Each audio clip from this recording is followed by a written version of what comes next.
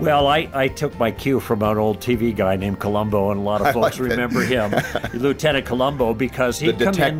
The detective, right. He would come in kind of under the radar, scratching his head, kind of feeling like you'd think he doesn't know what he's doing, right? Greg Koukl on Focus on the Family Minute. He's stupid like a fox because he's got a plan. And his plan is to ask these questions. And the questions that he asks are inconsequential at first. He's just kind of generally gathering information.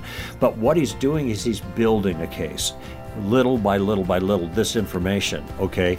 And I found that this to be the absolutely, hands down, most effective way to move forward in a conversation, be effective for the cause of Christ, and still stay safe yourself.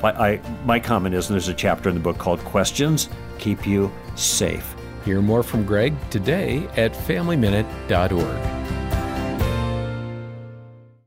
It's time to level up. Give your kids a safe, faith-focused, and biblically based community, and so much more. Join the Adventures in Odyssey Club.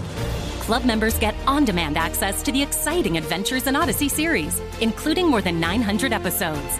With faith-building activities, parental controls, and a safe online community, the Adventures in Odyssey Club could be your best adventure yet.